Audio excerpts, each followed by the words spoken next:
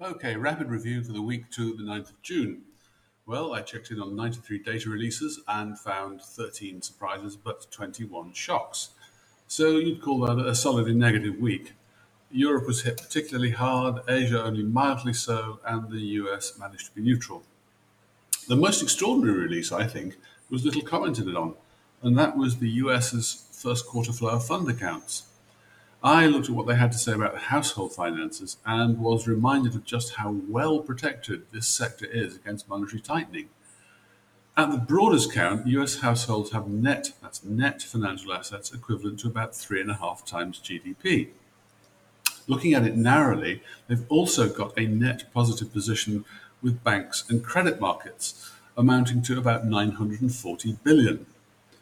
Given banking spreads, that net positive position probably doesn't make them net beneficiaries of rising interest rates, but in aggregate, they can't be suffering too much pain from them. It's another strand in the explanation of why the US is shrugging off the Fed's action.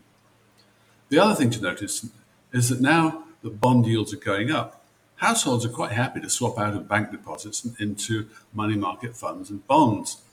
They pulled 415 billion in bank deposits in the first quarter, but bought 300 billion in money market funds and a further 893 billion in debt securities. My guess is that all the worries about US government bond issuance in the coming 6 months will come to very little, and there's so much of this asset swapping going on. My conclusion? Well, US households can certainly survive higher interest rates with ease, but can the rest of the world?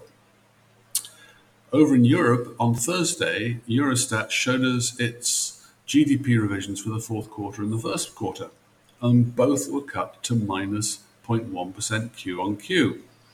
That's right, on that basis, you'd say the Eurozone was in recession. It wasn't all bad news. My return on capital directional indicator is still rising, and so is Eurozone's capital stock growth. And so that provides a degree of economic insulation, or perhaps it means we haven't really hit recession genuinely yet. But on the other hand, with employment still rising and capital stock still rising, while output is falling, there is a renewed and sharp collapse in real output per worker deflated by capital stock per worker. That will put pressure on Eurozone employment for the foreseeable future in ways that are not yet obviously coming through in the numbers. And then there's a relationship with money. As money aggregates slow and fall, there's an offsetting modest rise in monetary velocity, suggesting an overall improvement in marginal financial efficiency. And this is accompanied by a fall in liquidity preference, i.e., the tendency to keep cash handy for buying goods, services, or investment. So here again, we can expect continued pressure on consumption. So my conclusion is that although the Eurozone's recession is here, it's only just here, and we should expect it to deepen as employment and consumption both get put under more pressure. There was other stuff going on.